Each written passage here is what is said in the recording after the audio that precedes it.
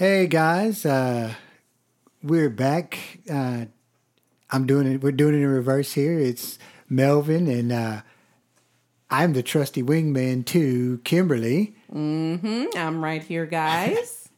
And we just wanted to do something a little different. We had a episode that we recorded with a really cool couple, and we kind of just wanted to do an intro just to set the table for the conversation and just the direction of this line of podcast that we'll do. It's going to be part of our Hand in Hand marriage podcast, and we did one how long ago, Kimberly?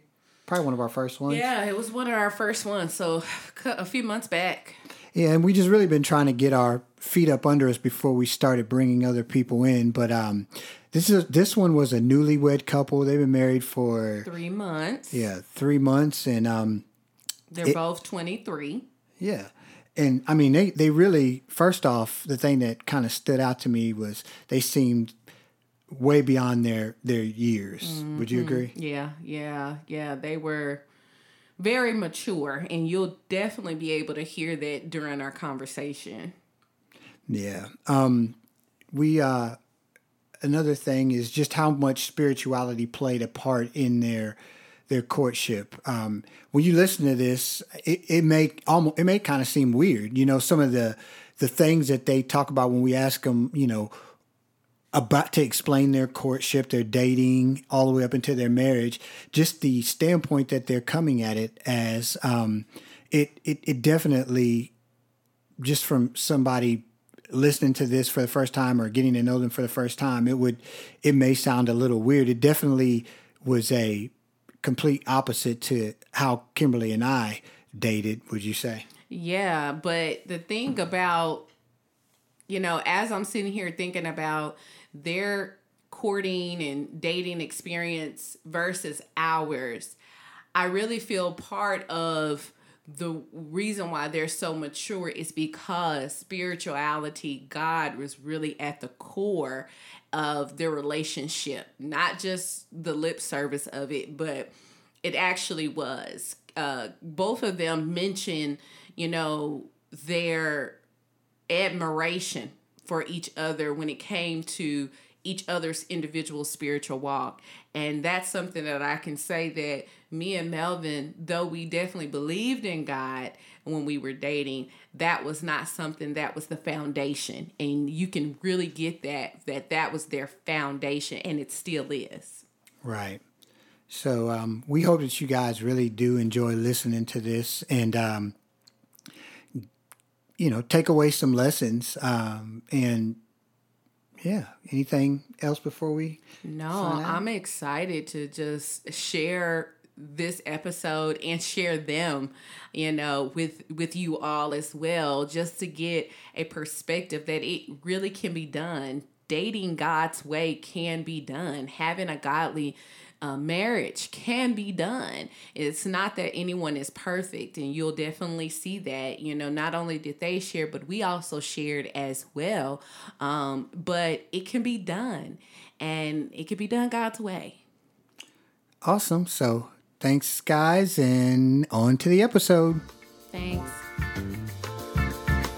On speaker and all that. You know, it would go beep, and then the phone in like the other room would. And then it would be like a walkie-talkie. So I would take the phone and I'd go to the room like on the other side of the house. And as I'm like trying to find a really small like crevice to hide in, I'll tell my brother that my mom is asking for him. So he'll go all the way to the other end of the house. Yeah. And as he goes into the room where that receiver's at, I press the walkie-talkie on the phone and I go, Frankie. I know what you did. Oh, and, you gonna get it. Oh my God. He would like there was one time my mom was in the room and my mom like tried to play on with it. And it only worked for so long because my mom can't keep a straight face, but she told me that as soon as he heard it, I mean, my brother's like 6, 7 at this time. As soon as he heard it, he like dead stopped, just like mid stride, just, and he looks at my mom, and then he's like, who said that? my mom goes, said what? And You so gonna he's get thinking he's hearing voices. Yeah. And yeah, you gotta, if you ever meet my brother, you gotta ask him about it, because You're it's gonna pretty get hilarious. it. You're gonna get it. Yeah. Man, that's messed up. You done ruined that little boy for life. He probably has nightmares about hearing voices.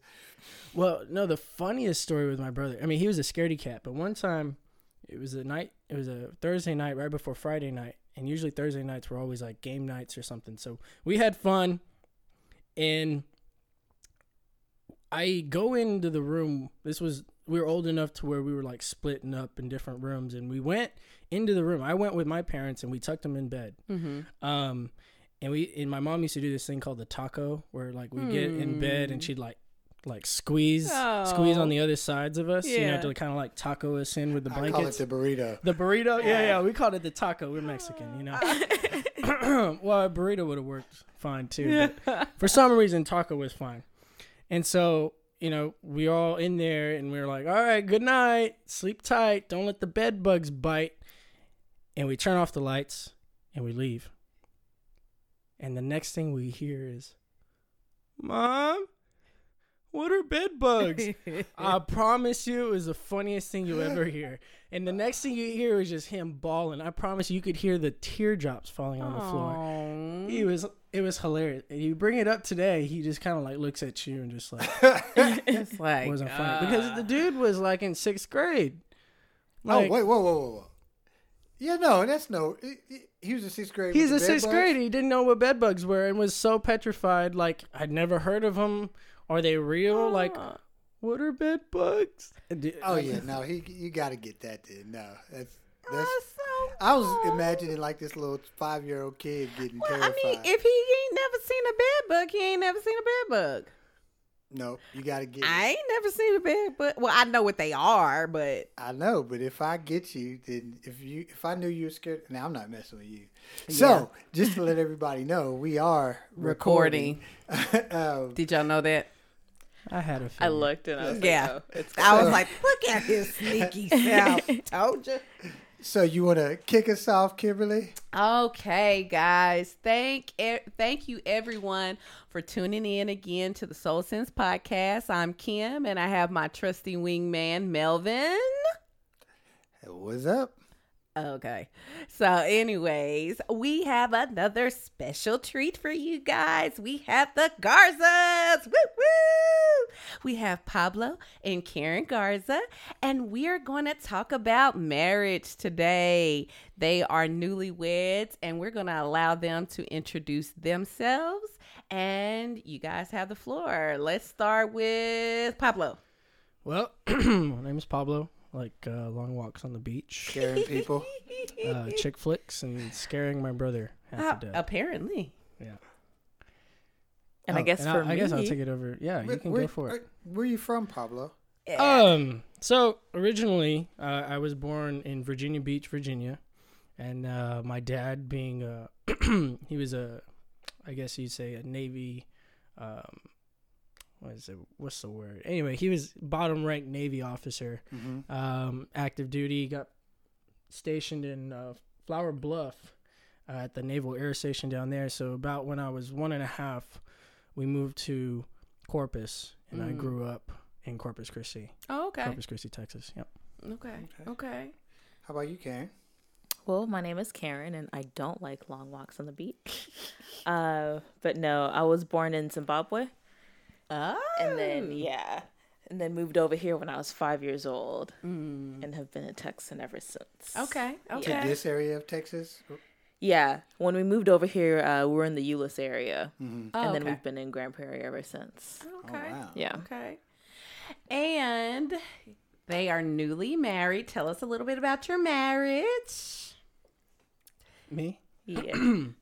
Well, let's start. Let's roll back a little bit. Okay. Let me ask some questions here. So, Pablo, you didn't travel around a lot being in it? You guys are kind of stationed in those two places the whole time? Yeah, exactly. I think the most traveling I did was when I was from 1 to 3, or 1 to 1.5.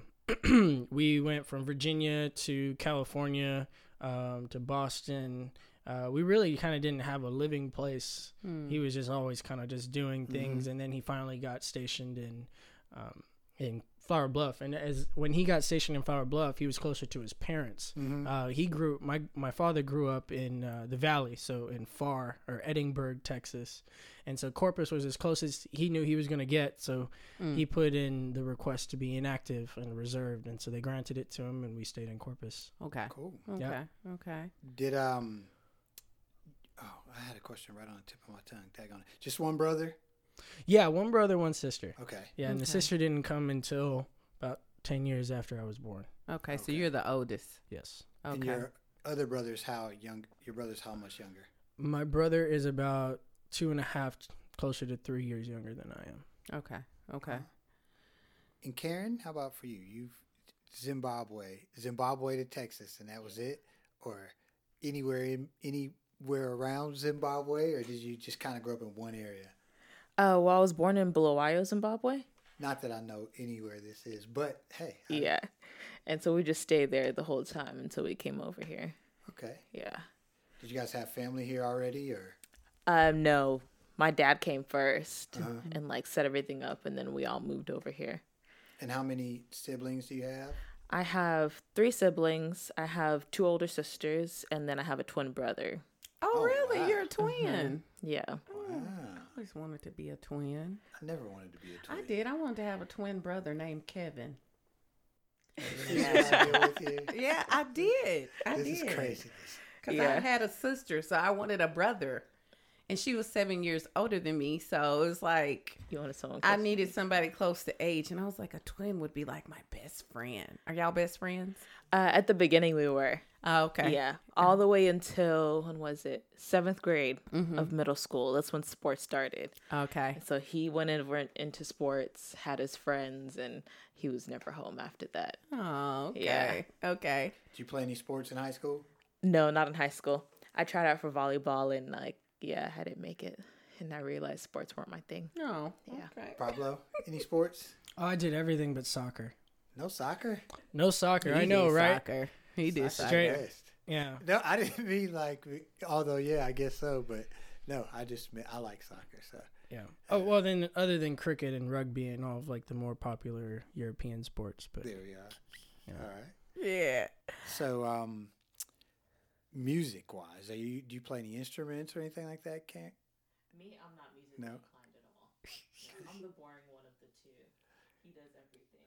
Pablo, for let you guys know, Pablo is extremely musically talented. So, yeah.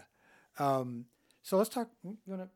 How'd you guys meet? And you want to go? Yeah, down that? well, I guess just to kind of bring everybody up to speed and give them some background on you guys, talk a little bit about your journey to Christ. Kind of like your conversion story. Yeah, that's a good question. I think for me, Karen's heard this story before, but for me, I grew up in a house that was, I guess, spiritual, but we never went to church. I think it was more of a, God was there, but we never gave him acknowledgement type of household. Okay.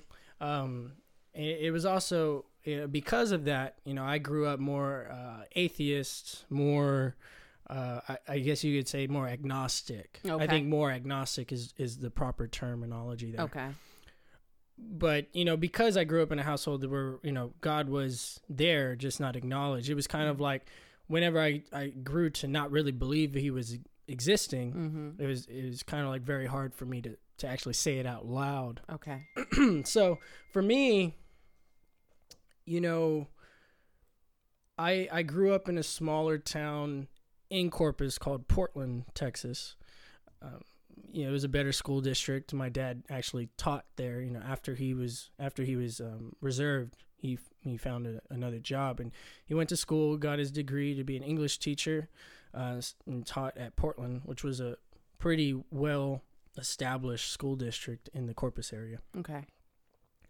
So, being that it was a small town, Southern hospitality, Christianity was really, prevalent in the area. So I grew up kind of agnostic, and always had friends that were extremely devoted. And so, I think for me, always seeing that was more of I respected it, Okay. I guess you could say. It was more of, I really respect that decision and I really admire that. But at the time, I was more like, I still have my views, but I respected it and valued and looked up to that so much that when I hit college and things were feeling a little empty, that was the first thing I turned to. And so throughout high school, I was dating a girl. And in fact, whenever I was deciding to choose aerospace engineering for my degree, I didn't want to go out of state. I was looking at Embry-Riddle. I was looking at, Maryland and all these other schools, but I decided to stay in state because it was cheaper. And so for Texas, you got UT, Texas A&M, UT Arlington, and Rice that all have predominant good aerospace engineering degrees. And the girl I was dating at the time was playing college softball, or was committed to playing college softball at A&M Commerce. So the closest school to that was UT Arlington. And on top of that, I had family in the area in Grand Prairie, and I had a scholarship, an academic one, to come to UTA. And I had been accepted to A&M, but because of the circumstances, I was like, well, UTA is the best choice. And a year into my college, degree, that relationship, crashed and burned. And I think after that, I went through a really dry spell of just kind of doing whatever I wanted, and then feeling really empty, feeling like I wasn't living up to the potential that I knew I could, in helping other people, or in, I guess you could say, being influential.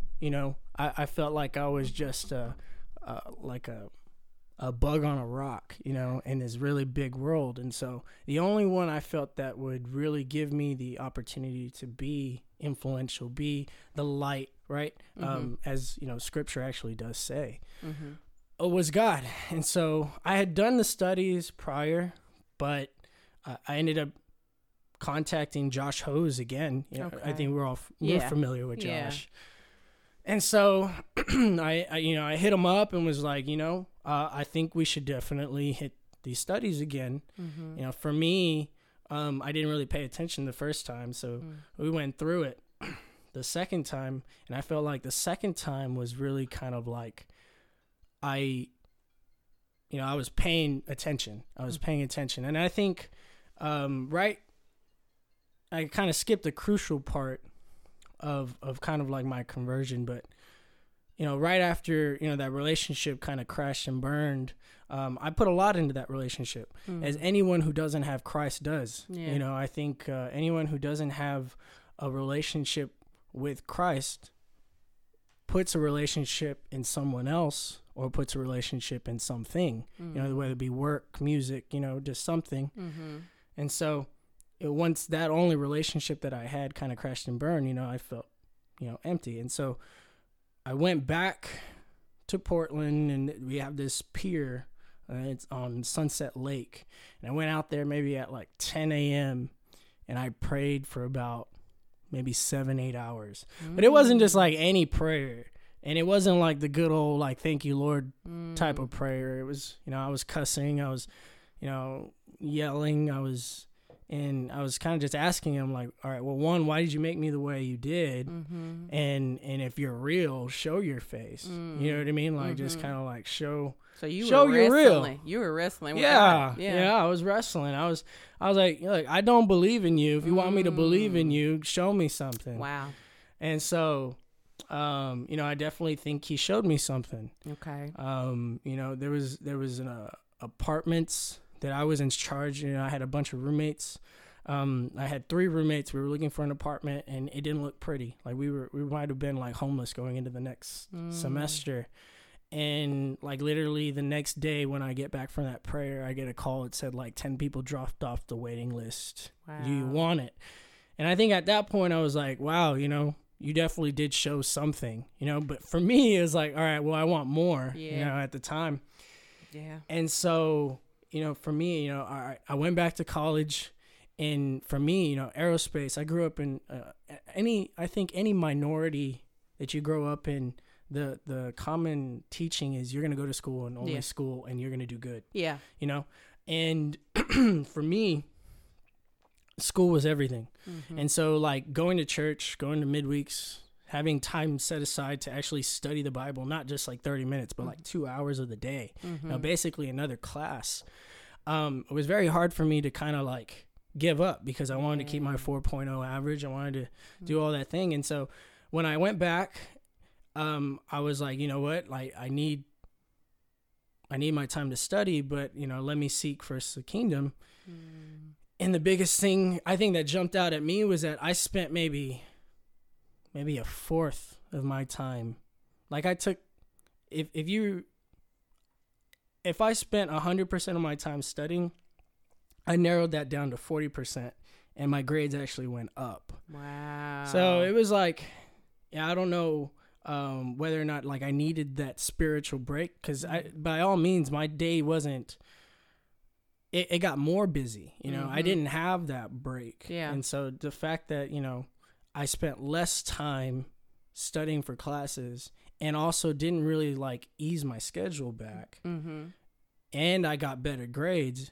You know, it was kind of like, all right, things are starting to, you know, be in place. And I think those were like the moments that I was like, all right, God's showing his face, you know. And for me, it was like, all right, let me make this decision, and let me make it with all my heart, because he's showing me things, and I'm pretty sure he's going to show me things later. And he definitely did, you know. After I got baptized, he definitely did show his face a lot more after I got baptized, actually.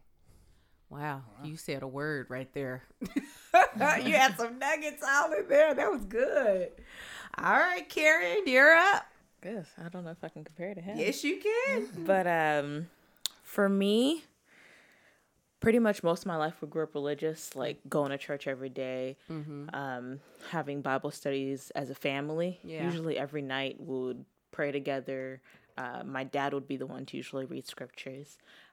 So religion was more of a culture. Okay. And with a lot of African cultures, a lot of British colonized cultures, they indoctrinated Christianity into people's cultures. All right. So it's kind of like, oh, this is just something that we do. Okay. Like all Africans are Christians. That was like my mindset growing up. Okay. And so grew up getting into like just the flow of things. Things were just natural. But we learned how to act like Christians. But you were never really taught how to exactly be a Christian. Okay. Even if you wanted it. You were like, okay, like I know I want a relationship with God, but you don't know exactly what to do. Okay. You just know how to save face and just look like you have everything put together. Okay. And then what changed was right after I graduated from high school. My sister was studying the Bible. And so she was at TW. Okay. And so she was studying with people from UNT up there. And then she came down for the summer and continued to study with some people from UTA. Okay. And so she started bringing me out, and I was going out to Wednesday events. Okay. And I didn't like it at first. I was like, people are too nice. I'm antisocial. That's people. I'm the same way. When I first started coming around the church, I was like, why is everyone looking at me while I'm singing? Like, what are they looking at? And they're like, oh, they come, they just give you a hug, and you're like, I don't know you. Stop. Like, I need 50 feet. Yeah. So that was my first thing. And I was like, oh, the people here are fake. They're over here smiling at me. They don't even know me. I was really mean. Oh, I was really mean. I wouldn't get that from you. Because I'm really quiet and antisocial. Okay. So for me to not have people around me, I would be really rude to people. So then they wouldn't want to come up to me. Okay. Yeah. And so after that, because I think by that point, I was only going to church like only on Sundays. Okay. But we would go in right right before like the actual service would start. So would make sure that would wait for all the greeting to be over, and then would leave right after service was over, so no one would catch us. Yeah. As we go out. And then my sister, she was talking to me, and she was like, "Oh, how are you doing spiritually?" And I was like, "I'm good." And then I just walk off because in my head, like, that's all I had to answer. And she's like, "No, seriously, like, how are you doing?" Yeah. And I was like, "Yeah, I'm fine. I'm going to church, read my Bible once a week. Yeah, I'm good." And she was like, "No, like, so if you die right now, where do you think you're going?" Mm-hmm. And I was like, "How do you ask me that question?" And I left upset. And then I came back crying, and I was like, "I'm not going to make it to heaven." Because I knew in my heart, like, I wasn't following God. Yeah. I didn't really want to. I was lazy. More so just cared about myself. And so after that, I started coming out a little more. And then I ended up moving to San Antonio for my first year of school. And that's when I ended up meeting up with a couple people over there. And I think the first day I met one of the sisters down there, she asked me to sleep over at her house. And I just said yes. And I didn't even know her. Yeah. And so sleeping over her house, it was like, I don't know, I could see a difference within her from anyone else. Like, my roommate was like, "You're crazy." And I was like, "No, like, I can feel the light in them." Yeah. I could just see them, like, exuding it. And that's what I want. Because I knew that I didn't have that. Okay. And I never saw that in my life because everyone that I was around was religious, but you could see that it wasn't really being put into practice. Wasn't genuine. Yeah. Okay. So then seeing that in San Antonio, that's what changed me around. And I was just like, yeah, like, I've already dropped everything. Yeah. I just didn't have anything else to hold on to. So I was like, okay, you know what? I'm ready to hold on to God and to let him be my companion. Okay. Because I was kind of lonely Okay. right then. But yeah, so that was mine. And I've enjoyed it ever since. It was a struggle coming back to Dallas. Oh. Because I was only in San Antonio for a year. Okay. And it was very structured over there. So it was definitely a lot easier things. It was a lot easier to evangelize because you're always around people. And so you just, if you're around somebody, you're evangelizing. Okay. And so there was a lot more routine to it. Okay. And then coming here, it was more like, you got to do it yourself. And so that kind of threw me off a little bit. I was Really? like, oh, snap. Yeah. Yeah. And I felt like I didn't have any friends. I was a little bitter having to come back because I didn't do Okay. well in school, Okay. which is the Okay. reason why I came back to Dallas. Okay. And I was living with my parents, which was another struggle because it was trying to fight. Like, I used to have my freedom in San Antonio. Didn't have to, I didn't have to come back to anybody. I didn't have anyone telling me, hey, you have a curfew. Yeah. So that was hard too. So that definitely made me struggle spiritually. And I was like, you know what? I'm going to fall away. And so one week I didn't go to church one Sunday.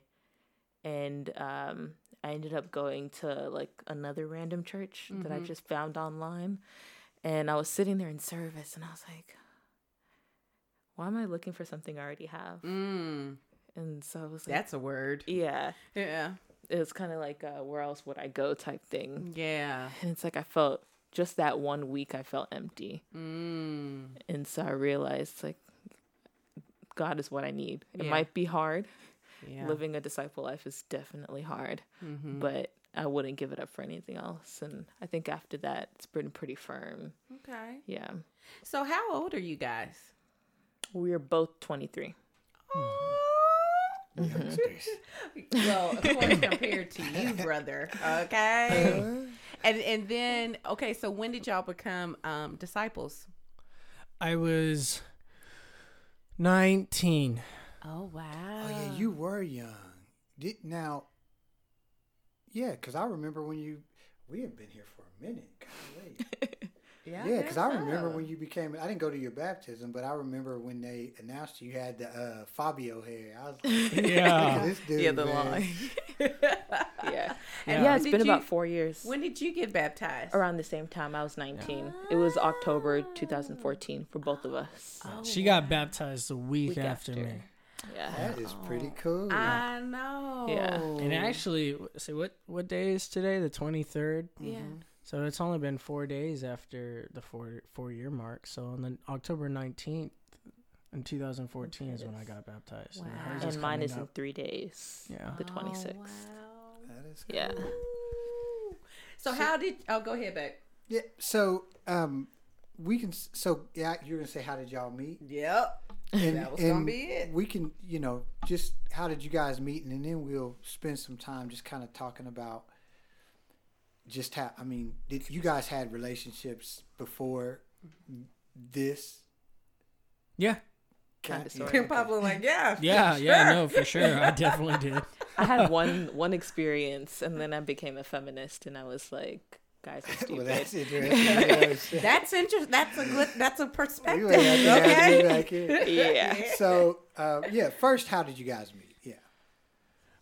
Well, she kind of said a little bit of it around that time where she was struggling and kind of going to different churches. I was kind of, she came back and she never had a ride to church. And so for me, occasionally me and I think it was Savannah at the time, and I don't know who else, picked you up and dropped you off, but I was one of the campus guys that, would pick her up, take her to church, and, take her home. That was the first time we met, and we had some interesting conversations in the car. I think for me, I don't remember the exact, conversation we had, but it was kind of like, come back, it's just being selfish. I didn't say it like that, but it came off. He did end up saying It was it. kind of Did I hard. say that? Yeah.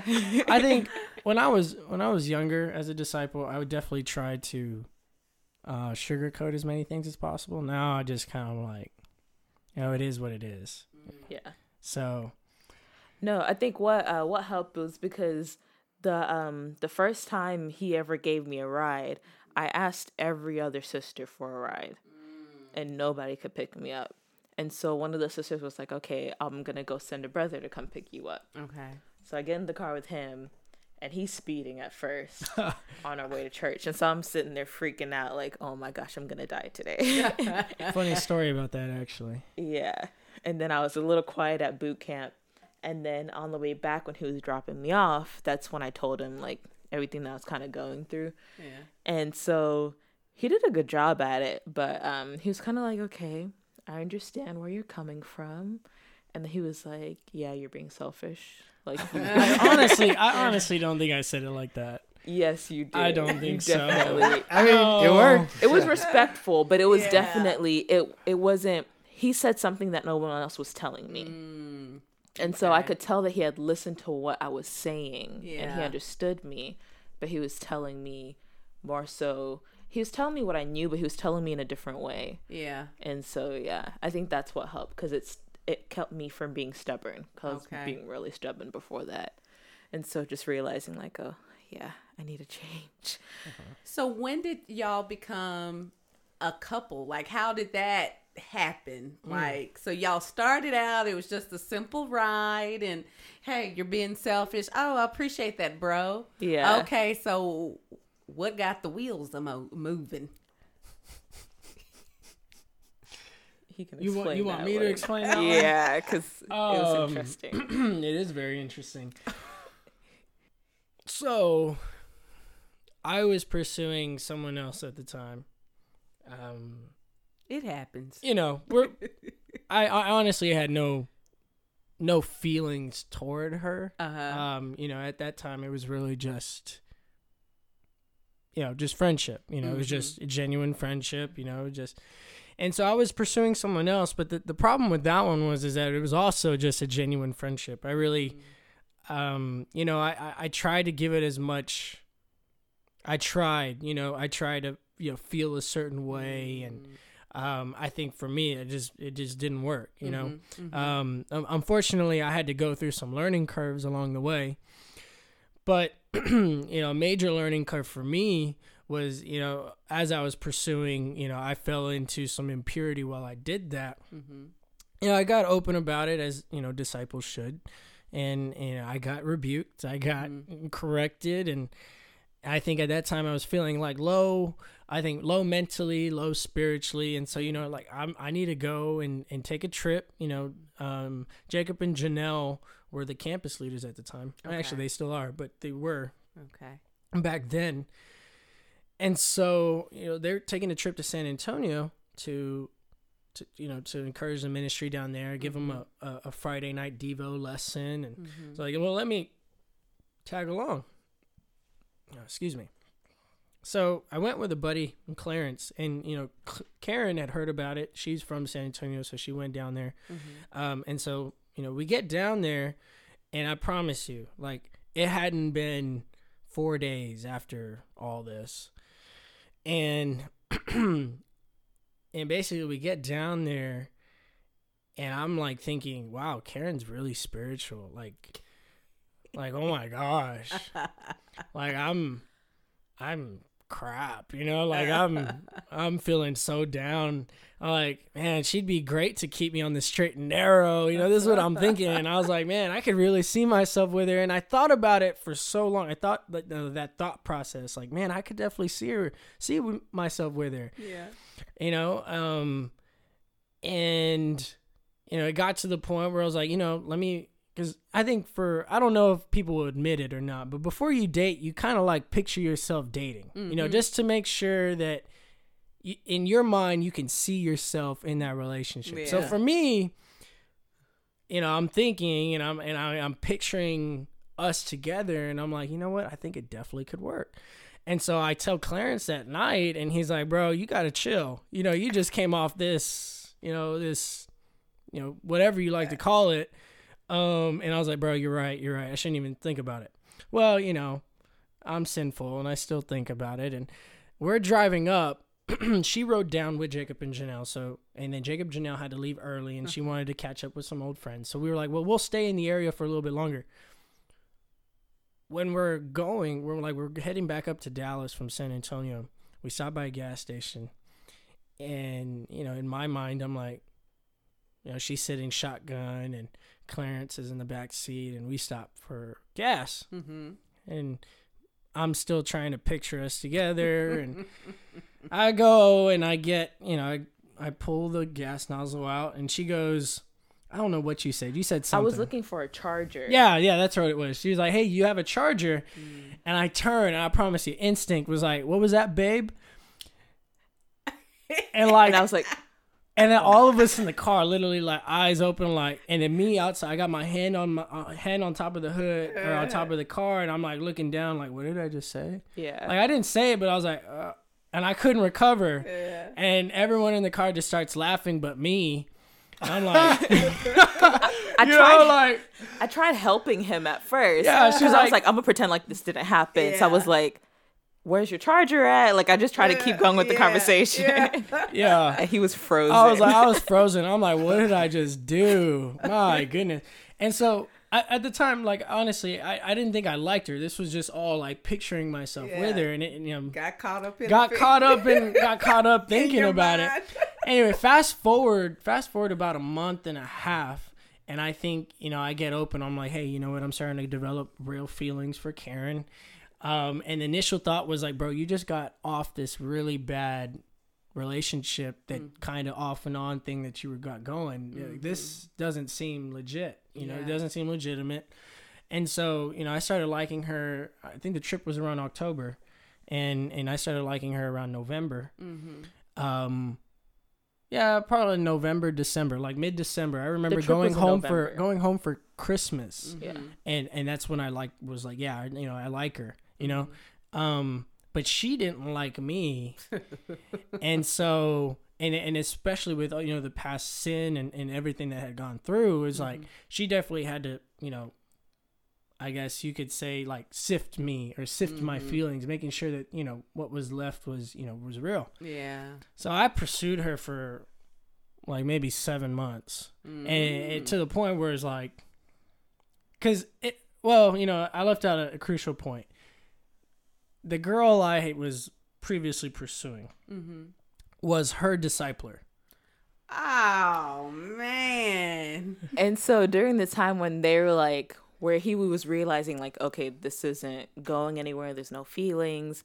And so when he broke it off, we're talking about all of this. Oh. And so I'm like, girl, if he ain't right, just drop it, leave it. Like, there's no point in like trying to mess with it. Don't try to mend something that's broken and cannot be It looked mended. really bad. Trust me, for Yeah. a really long time until, you know.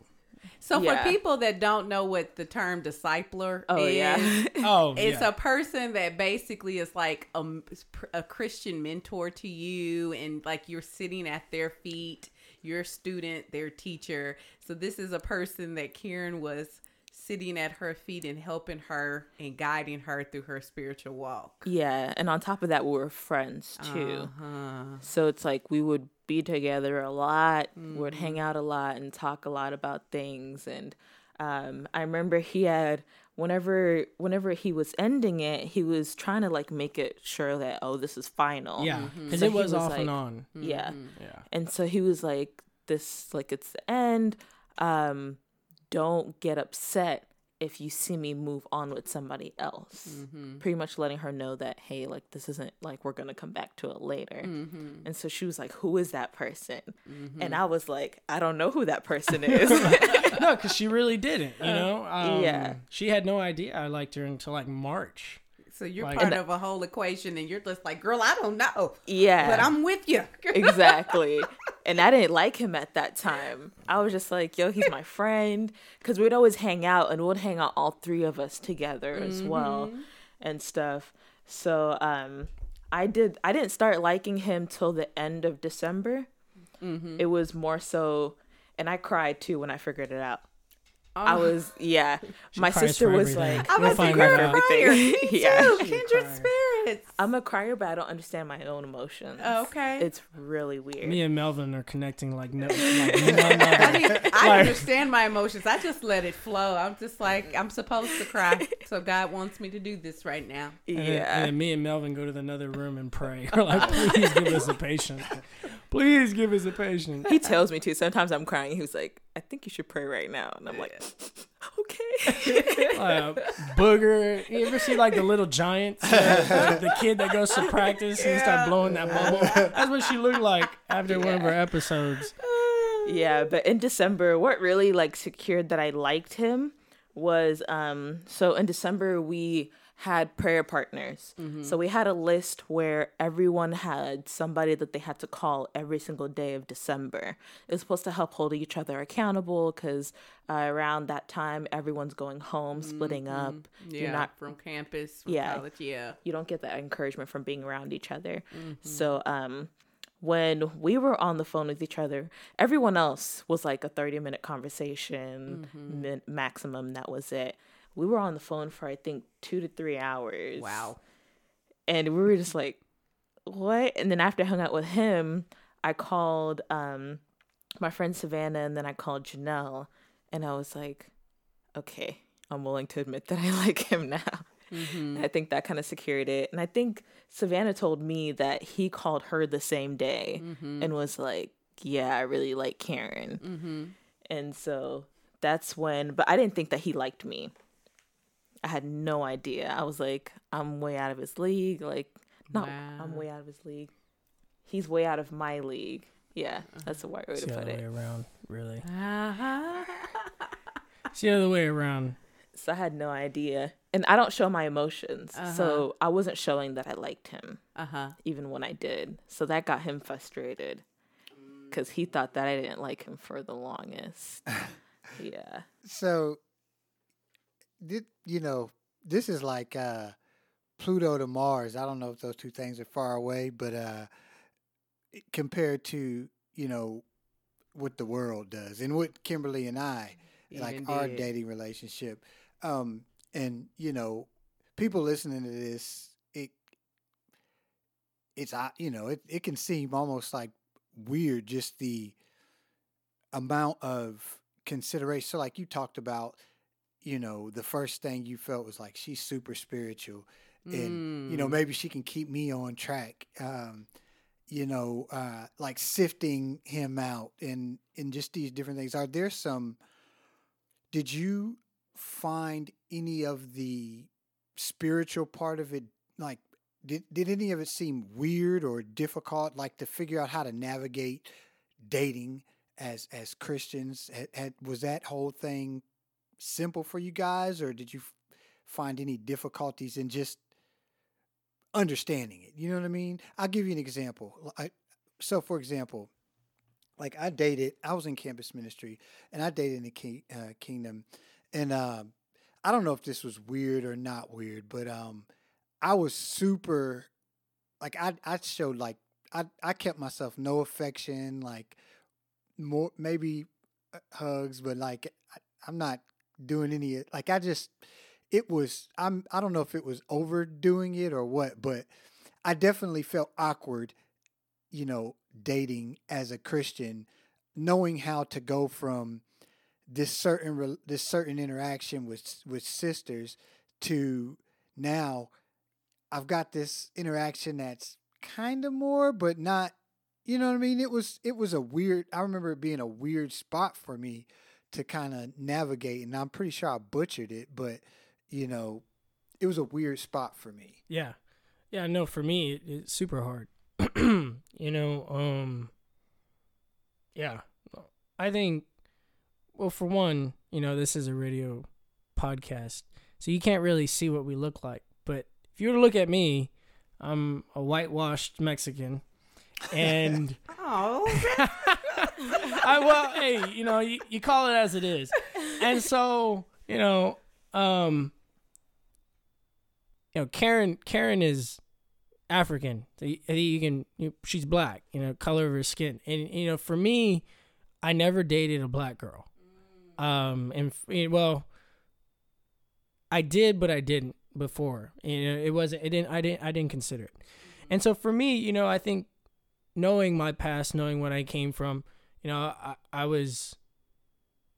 definitely looked for the physical attributes a lot, way, way above, the conversational or the spiritual and so for me, I mean, that was a lot. It was really hard for me to adjust.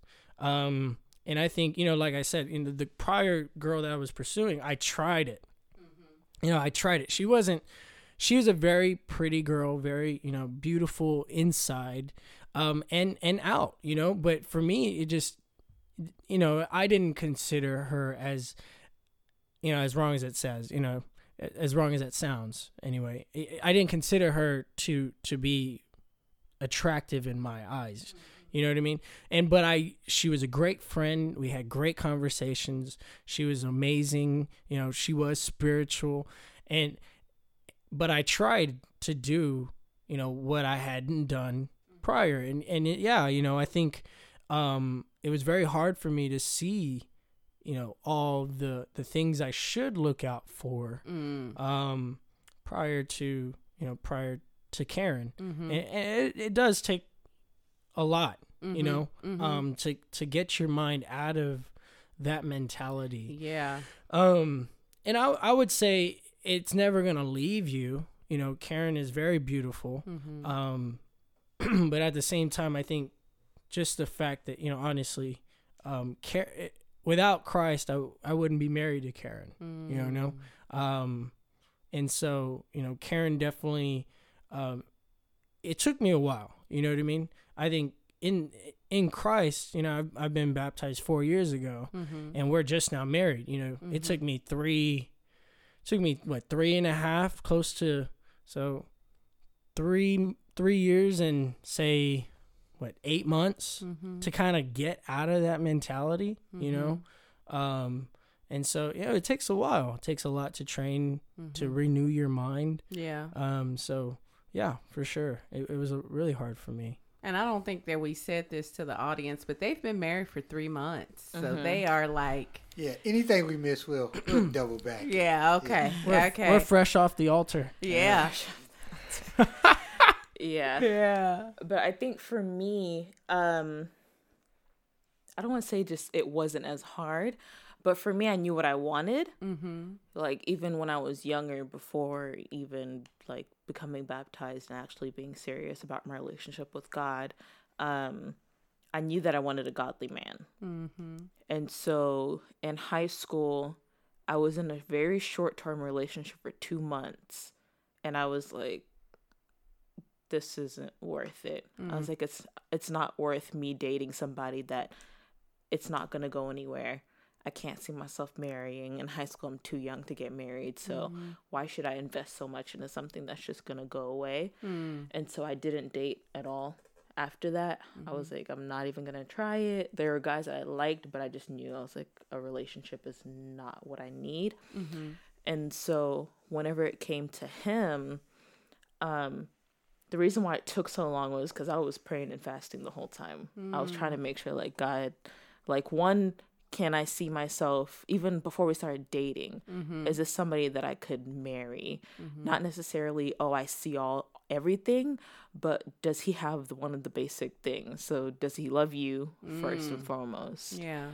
Is he dedicated? Is he just saying that he loves you, or is he actually putting it into action? Okay. And even just kind of his mindset, like, is he driven? Is he caring and stuff like that? And then 2 is just like, am I ready for it as well? Am I ready to be in a relationship? Because if I'm not ready, I don't want to be in it. Wow. So that's why it took so long, and he was getting very impatient. Oh, I'm so impatient. Yeah. You don't understand. And not to be prideful, but everything I do decently well the first time. And, you know, Christianity is not one of those things. And her, you know, was not one of those things. So trust me, patience is not my virtue.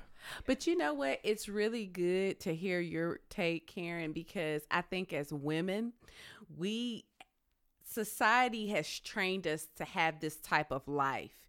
We're supposed to grow up. We're supposed to get married. You're supposed to have kids. And, you know, maybe you can have a career, maybe not. But it's like you're trained to do that. And like you really took the time to like ask important questions, not to him. Like this was even before you got to him. It's like, okay, me and you, God, what is it that you need for me to see if I need to be here? If not, then I'm okay. And being very surrendered to that, you know, because I know many women now who are they feel pressured that like, I got to get married.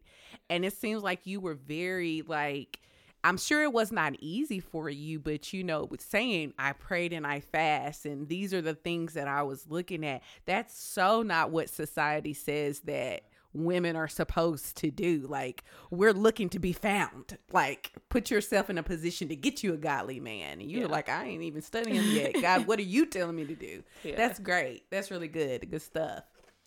We did not date in the kingdom.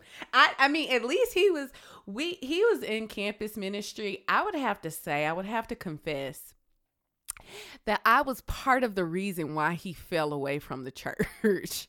I can't take all of that on, but I definitely was a factor because we met in college. No. Because, no, here goes the thing.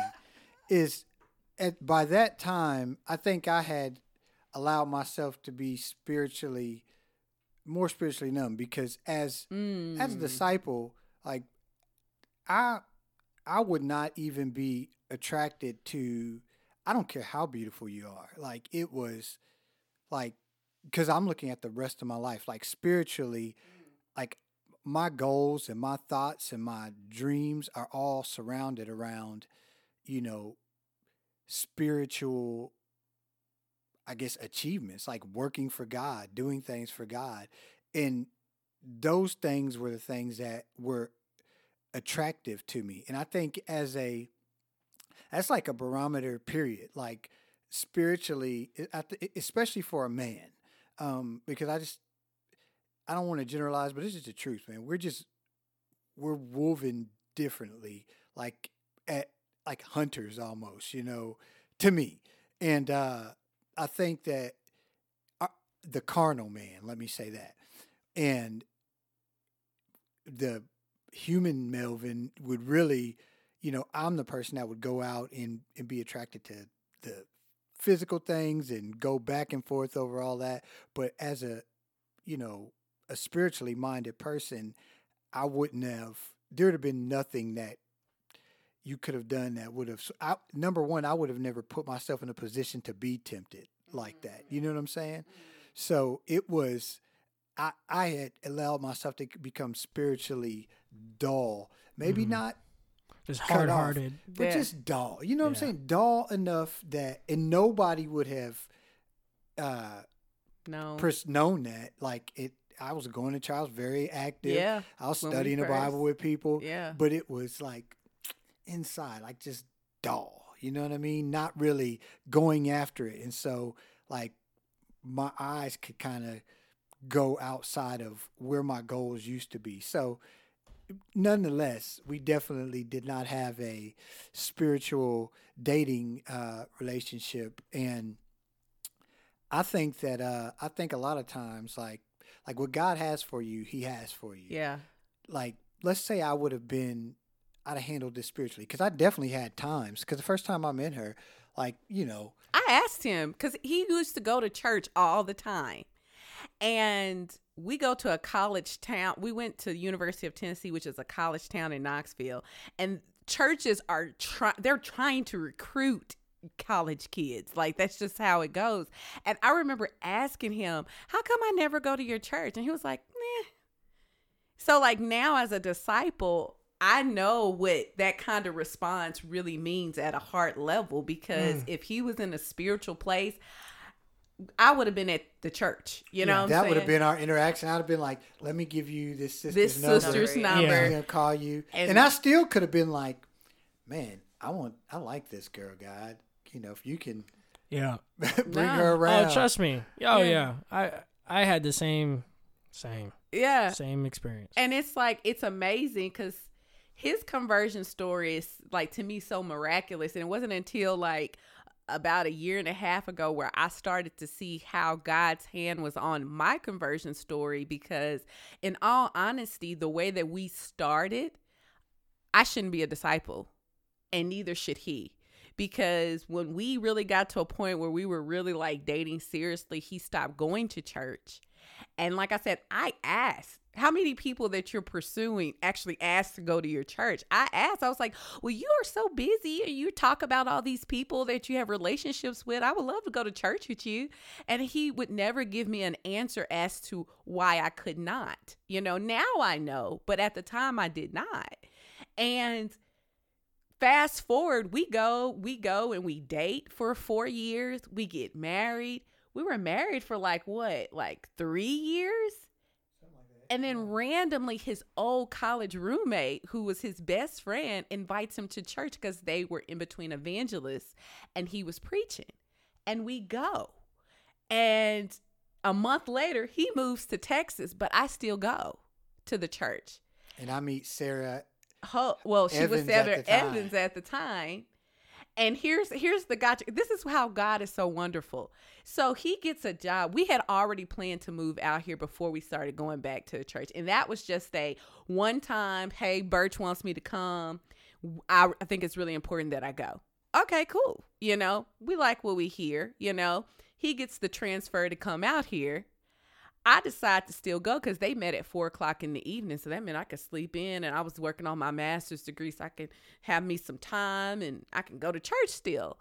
And he gets connected with the church out here because we were living in Arlington. Sarah, who was then in the East, I think she was in the East, comes to service to help connect him. And that's where she meets Josh when she's helping Melvin to get connected with the church. Meanwhile, I'm going to church and I'm just like looking at all these people with their Bibles. I mean, everyone, kids, teenagers, and everybody's getting to the Bible quicker than me. And I'm like, what's going on here? You know what I'm saying? Like, I'm still turning. And it's practical messages. And I come home, I'm talking to him on the phone because I'm still in Tennessee at the time. And I'm asking him spiritual questions. And he was like, well, why don't you talk to some of the sisters them out there? And I was like, I don't know them, but I know you. So you explain it to me. And he was like, well, just think about talking to the sisters. No, that's not going to happen. So can you answer my question? Couple of weeks go by and I keep having questions and more questions. And then I just blurt out to one of the sisters, hey, can I sit down and study with you? Random. Like, where did that come from? And that's where my journey starts, you know? And so, and then I end up graduating, moving out here, and the sisters out here finish my studies. I get baptized and there we go, you know? But it's like starting out and how we started, like, I shouldn't be a disciple, but I should be a disciple because God's hand was on us, you know? So, that's funny. I know. Like, Thank you, Father. Thank you, Abba. so one thing that I did see becoming a disciple, or being married, without it being centered around God, versus our marriage now, it's almost like I'm married to a different person, right? I'm actually very grateful for this kind of two different viewpoints of what marriage can be, because it's almost like I have the cheat code. You know what I mean? Like having the Spirit and having like the Bible as your standard. It's almost like it's not fair, because you always have this place to start from, and it makes just life is just so much. It's just such a better marriage. I mean, as funny as it sounds, it's so practical. Like I can't even understand how we made it without that. How have you guys, so even though you were disciples going into this, how has the transition of being Pablo Christian, Karen Christian, been going into being Garza's Christian? We are one. Yeah. Like how has that transition been? All of 3 months. Yeah. You want to answer that? I can try to answer and then you could finish. But I feel like the transition was really smooth, because the difference with dating as disciples was that there was a huge focus on our friendship. Right. So the fact that that's all we could really do was focus on, all we could talk about is friendship stuff and spiritual stuff. Yeah. So that kind of helped grow us. And then the fact that we're already friends before we started dating, that helped a lot. So then whenever we got into our marriage, we knew how to talk to each other. He knew how to handle my emotions. I knew how to let him have a little bit of space. Still have to work on it sometimes. But so it's like those basic things that people argue about, which is usually communication issues. Yeah. We haven't had those yet. Okay. Yeah. So it was a very smooth transition going into being married. I think we got the complete opposite. I think we communicate too much. Like maybe sometimes Says the man. there are times where and I should have probably kept my mouth shut on that one. You know what I mean? Like, you know what? We could talk about this in a different setting, or most of the time it's just kind of like spur of the moment. We really don't hold much in. I think she says we're best friends, and before we were married, and I think we are. We're friends, and we're best friends before we're married. But I think it's a different kind of best friend, when compared to like me and Karen versus like say me and another bro, or me and another high school friend I grew up with. It's a little different. You hear best friend. Some people can think of it as a little cliche, but it's not. It's really not. I think if you can have the conversations, and you can wake up in the morning and you can talk to her, force her to get out of bed, or ask what's for dinner, and if she can't cook, then you're cooking, or I think honestly we're a well-oiled machine. I think right now we're adding a little spice to our lives. We're picking up a puppy this weekend. Oh. So Man, I thought you were about to say something else. Exclusive already. Hey, but you know what? Hold up. Mexicans will pop them out, but not that quick. Hey, look, man, a puppy may have been harder. Yeah. Yeah, Oh, yeah, we'll see. She has no prior puppy experience. I have a little bit. So we've just been watching puppy videos and like, training videos. Like, what do we need to do? Yeah. Do you know what stinks? I think I just threw away like a lot of dog yeah, because stuff, our puppy. Well, she ran away after we had our first one, our first daughter, and we brought her from Tennessee. Yeah, that's my little homie. Yeah, I don't But miss her. that's- Oh, I miss her. I miss her. I guess. Yeah. Maybe. I think Little he'll be bit. more emotionally connected. Oh, than I'm I gonna will. be so. I told her today. I was like, inevitably, the dog will die. And that day I will probably cry for a couple days straight. I might have to take some it'll sick be your days. first baby. It will be your first baby. So That's Yeah. funny. Well,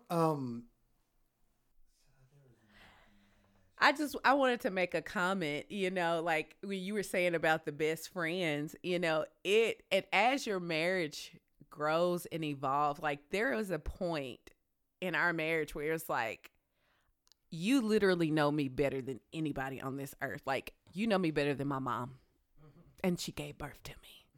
And I know you better than anyone else, because you'll just start stories will just start popping up from your childhood and your perspective on things. And, I didn't really like that as a kid. Do you know that's how I was when I was in school? You'll just start hearing things that that's your safe zone, and then it's like, it's not cliche to hear it, because it's like, literally, like, I can tell his nonverbal cues like none other. He can be in a room and everybody can just think, "Oh, Melvin." I'm like, "Oh, Melvin is very upset, guys. Y'all better back up." Like I can tell all his nonverbal cues. So, but that's good. That's good.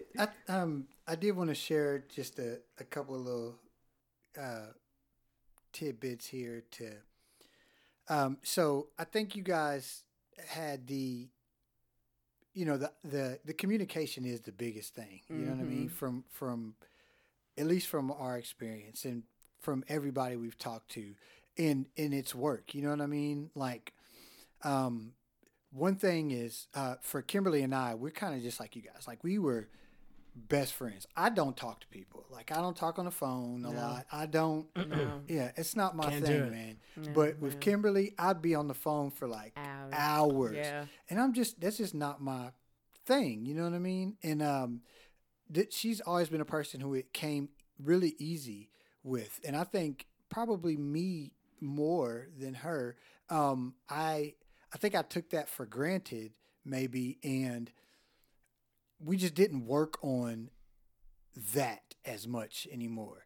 And it came like this maybe happened about like last year or something, where like we just were arguing over dumb stuff, right? And then it just clicked like, man, this used to be our thing. Yeah. Like being able to talk. And we've never been like the let things linger type of people. We've always like addressed things, but it just seemed like we were arguing over the dumbest things day after day after day. And it was like, wait, this is ridiculous. And what it really brought me to a conviction of is like, you got to work. You know what I mean?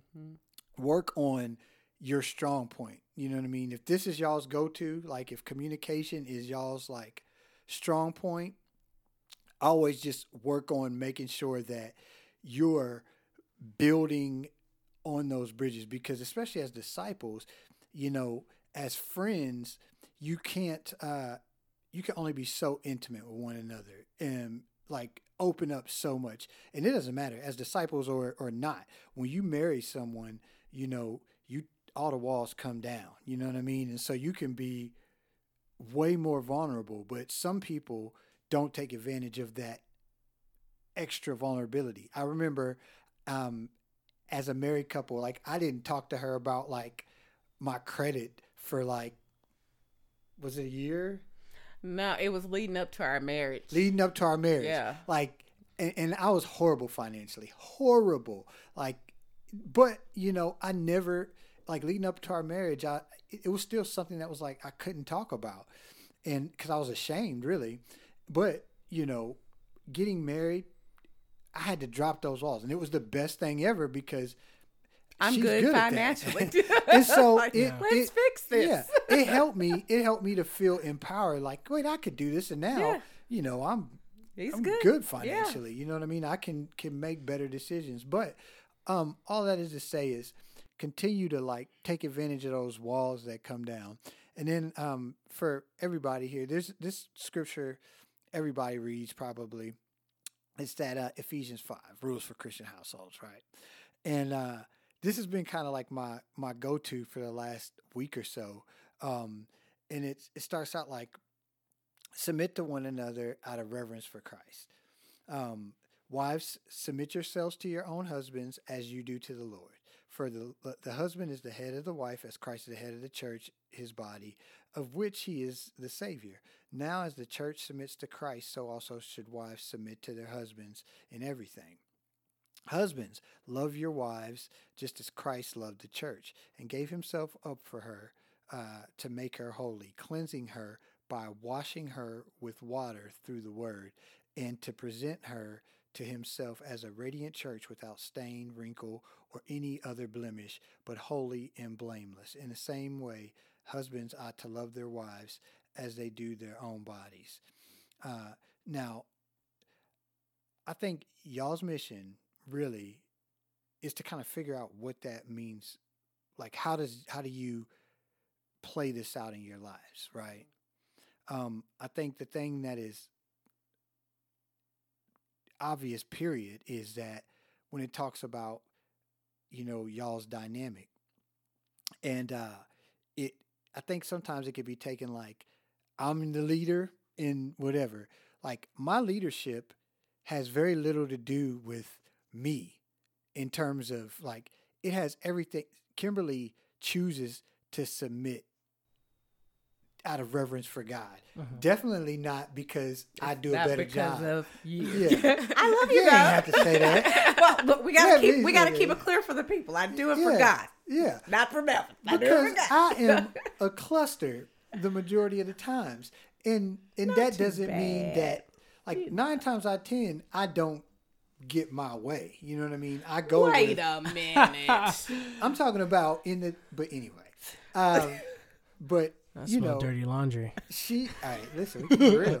She, she submits to me, but my job is to, number one, cleanse her with the word. You know what I'm saying? Like, our job as husbands is to cleanse her with the word. So those two things are like solid. But the thing that I have learned is when, by her choosing to do that, like, she's putting a lot of trust in me. And I always try to make sure that I think of, like, how Jesus sacrificed for us. How did Jesus show us his love for us? You know what I mean? How do I do the same thing to Kimberly? And I try to always put myself last in this sense. Like, when we're talking about we're making plans, right? I make sure that it's not just always my way. And this may sound silly to you guys, but that may be because that's not the way you think, Pablo. But I have seen some issues before come up where, if you're put in this position as a man, everything can just be your way. And she's either going to be miserable or she's going to have a hard time doing that anymore. You know what I mean? That's something very precious that they entrust to us. So I think, like I said, what this means for me is I have to always evaluate when I'm making decisions. Am I considering her? I put my needs lower, and only I think it's just, but that's for me. But ultimately, I want to make sure that I'm being fair in the way that I make decisions, and it's not just my way, because, be realistic, it's not always the right way, probably 9 times out of 10. But I don't think we always get my way, but I think that scripture really thinks it's like a dynamic relationship. Yeah. There's a responsibility that needs to be upheld on both ends. You know what I'm saying? And neither one is an easy thing to do. You know what I'm saying? That's why I think that scripture, we can read over it so easily, and it's like, women submit to husbands, but men, you also have a responsibility, as we have one as well. It's dynamic. We're both moving, and so, and it says submit to one another out of reverence for God. Yeah. I know something that we try to do that an older couple had brought up in one of our marriage classes that we took was that trying to outserve each other. you know, and, you know, also realizing that, like, for me, being such an independent woman, you know, submission intellectually, I get it, but I don't get it. You know what I'm saying? And so, like I had shared with Melvin and the couple that disciples us, the way that I get it is, well, we know that we're helpmates. Some people say helpmeets. And submission, you have a mission that I need to get under. Submission. You can't not get your mission. You cannot, the mission that God has given you, you cannot accomplish that if I'm not helping you. You know, we are a hand in glove. So my question has turned to, what do I need to do to help you do what you need to do? Meaning, first off, to get your mission, you need to be in the Word, hearing from God. You know, that's where your mission's coming from. So whatever God has told you, how can I help you with that? Because you can't accomplish that without me. And that's powerful, you know, for me. And I was like, now that makes sense. I can get under a guy. But, you know, so anyways, guys, we're just rambling or anything. Do y'all have anything that y'all want to say or ask or concerns, questions, anything? Yeah. I just think on like the humility aspect, I remember having a talk with somebody. We were having coupling with Jacob and Janelle Bartlow. Uh-huh. And Jacob was like, hey, you need to learn how to submit. And I was like, what? Like, I can do what I want. Yeah. But she really don't, though. I don't. She don't do what she wants. I think it's just like, because for me, when I view like submitting, the verse that comes to my mind is Philippians 2:3. So do nothing out of selfish ambition or vain conceit. Rather, in humility, value others above yourself. Or me. Not looking to your own interest, but to each of you, the interest of others. Or me. So it's like, so submitting just doesn't mean shut up and don't do anything. Yeah. Do what you're told. Yeah. It's like, hey, like I'm choosing to value you over myself. Yeah. And so, and it's like he does the same thing for me. Yeah. And so it helps me to not be prideful because Yeah. one, I don't always know what I'm doing. Yeah. But two, it helps me to think about him in situations and how he can lead as a husband, but also just how we can help each other spiritually by putting each other first. Yeah. Yeah. Wow. That's how I think about it. Yeah, trust me, if it was up to me, we'd already have the dog. I'm the person that's like, wait, let's think about it. You know, we should probably wait a year. Let's just say I planted that seed well. Okay? I planted that seed real well. I submitted. I want a dog. I've wanted a dog for a while. I want a new dog. I can give you some tips, Melvin. No. Hey, look, let me tell you something, man. I've learned that the majority of the time when Kimberly gives me some feedback like that, it's normally probably right. Because I'm not like a definite, like, no person or yet like that. I'm no. Because when I think about it, I don't know if I want to get, like, I'd be having to go walk a dog right now. Yeah. Yeah. With It our is two nice children. to just be chilling, watching football. With your But- companion to your left or right. I know. It's yeah, starting no. to get cold outside. I got to think about that. I mean, you know, hey, I'm with you, man. I want a dog, but hey, I'm chill right now. You know what I mean? We will eventually get one, but can we get the last one out of diapers? I mean, we're already cleaning up after one. Yeah, I'm sure. with you. Yeah, I'm with you. But Yeah. We're getting a golden doodle actually, and so they're we were looking at like a doodle, like a Bernedoodle or like golden doodle or a Labradoodle, just anything but a poodle. You know? No, so they don't shed, and they don't harbor. Like, you know, with people with allergies that are allergic to like dogs, dander. that skin dander, right? Yeah. You know, with poodles and any other dog that's what you call hypoallergenic, they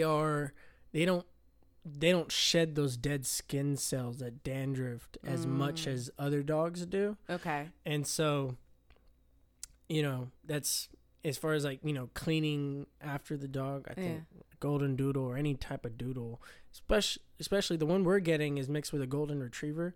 So it acts like a golden retriever, or more so like it, and has the physical characteristics of a poodle that doesn't really shed or make messes. See, he wants a mastiff. I ain't worried about the hair. I'm worried about the doodle. Yeah, he wants the mastiff.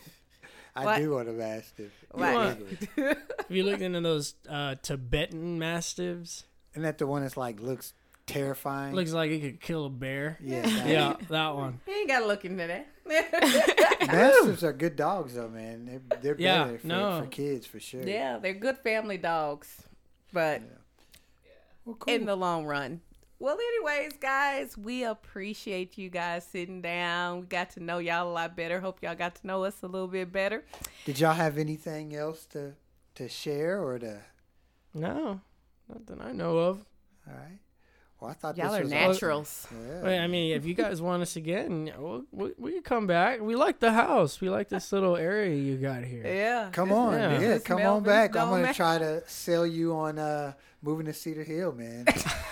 I should join the Chamber of Commerce. Wow. No, I work like south of the airport, so it'd make it a pretty hard commute. Oh, no way, man. You take 30, the back route. You're there. South of the 30. airport? See? The back route. Like, is it towards Fort Worth? It's toward Fort Worth, Euless, like Euless, Hurst area. Yeah, take the back Or route. take the toll. No time. No, and there's no traffic. There's like, comparatively speaking, there's no traffic in this, like, compared to other places. Yeah. Yeah. No, we could definitely look into it. I've Especially- convinced 3 people to move to Cedar Hill so far. Look at him. Yeah, 3. Best kept secret. Yeah, man. It is. Anyways, Well, guys. I mean, if your podcast gets any bigger, it might not be. Yeah. Well, anyways, guys, we enjoy you. We have enjoyed you guys, and we thank our listeners for listening. And that's it. Anything else, Melvin, before I sign us off? No, we're gonna need a part 2 with you guys, man. Yeah. I got to get into this feminist thing. I want to learn. Yeah. I want to hear this. No. Nothing else? And I need to find out about Zimbabwe. Golly, man. Yeah. I need to find out. Look up Victoria There's a lot to Falls. it. I've heard of Victoria Falls. Isn't that like the highest waterfall or something like that? It is One the of them? largest waterfall Largest. as far as distance. Oh, wow. Niagara Falls still has the height, I think. Oh, for real? But It's one of the Victoria 7 Falls wonders. is like, I think, a couple miles long. It's like the Grand Canyon was a waterfall. Where's Oh, wow. T Mariga from? Zimbabwe. Tinashe? Yeah. Yeah, I met him. Uh-huh. Tafazwa. Oh, Tafadzwa. Uh-huh. Did y'all have like the African wedding and everything? No. No, we didn't. Well, no, not really. No. Are y'all Yeah. going to? Or do you supposed to? Or? No. Okay. My mom Probably brought it not. up today Oh, did she really? Oh, no. because no. my sister's husband's sister Uh-huh. just yeah. had her African wedding. Uh-huh. And my mom was like, "Oh, did he get to see it? And Pablo, Yeah. does he understand what's going on? Like, if he wants to do it, he can." So you need to get in the garb. what's like the I would word? love to see you in the full What's the name? Did it? Dirk Nowitzki did it? Yeah, he You did. could do it. Oh, he No. did do She's it. talking about what's the word? Like dowry, like where like the like groom the will pay for the traditional. Yeah, Yes, that's what they want me to traditional do. African wedding. Yeah, I gotta shove out with some money. Cash. I was Some- talking some about straight up cash. like the y'all be in your garb and your headdress, and I Yeah. think it's Yeah. so beautiful. If people Yeah. throw Oh, so money hold at up. you, If you got a daughter, then you get some cash? No, they no, get some cash. He pays. I gotta for pay. her. That's what I'm For saying. her. So, like, I got 2 girls. This is a racket. Yes. Oh yeah. yeah. If he was to Oh, have a Farrah daughter. marrying somebody Yeah. from Zimbabwe. We about to get into this thing. Yeah. And you can charge Yeah. for everything. No, it you could charge for everything, but if the guy's smart, he'll negotiate down. What? No. Like traditionally, this stuff gets heated. Like they'll start like, yeah. Traditionally, they'll like, well, depending on whether or not she was a virgin or not, that could like higher or lower the price. I mean, it goes. They ask Wow. for cows. Anyway, but It's a traditionally respect thing. now it was a respect thing back then, and it's a respect thing now. But traditionally now you have it before the actual Christian wedding, so that most of the money will actually just go toward the Christian wedding. You know, but you know, we didn't have time to do that with them, and I did want to, but traditionally, you know, I'm supposed to have a family member. You know, I can't speak at all during this. At all, and I have to be represented by either my uncle or a really close friend. Wow. And so I couldn't have, you know, I couldn't have any of my family members there. It's interesting, but after Cameron, her sister's husband's sister, fiance, right, that's a mouthful.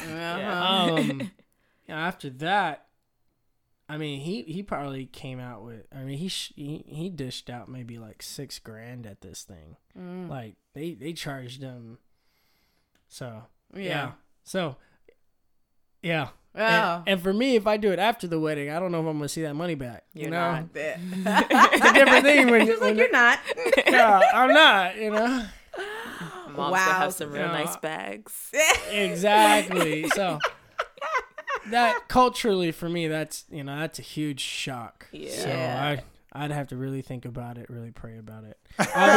Obviously, you know, it would do her parents an extreme favor and extreme respect to do it, you know.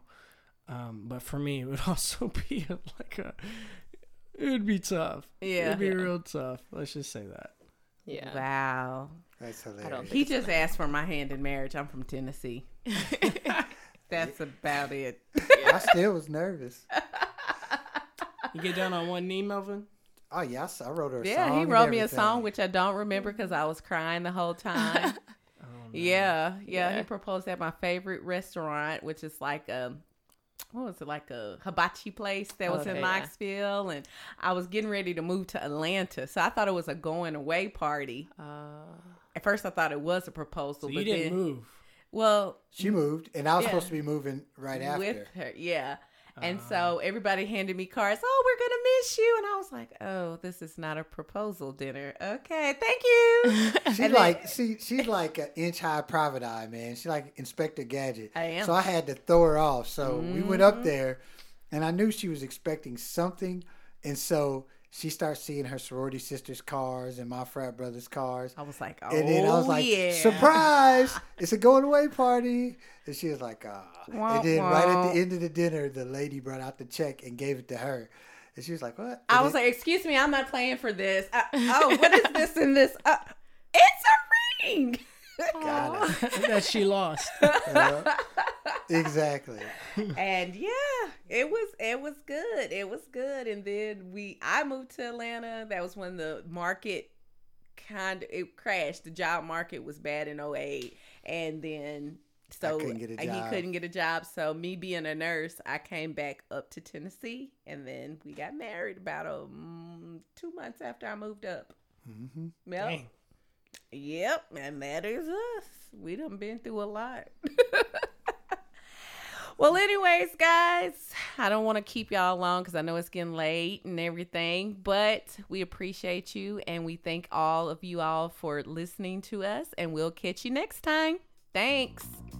Doodle-doo-doo.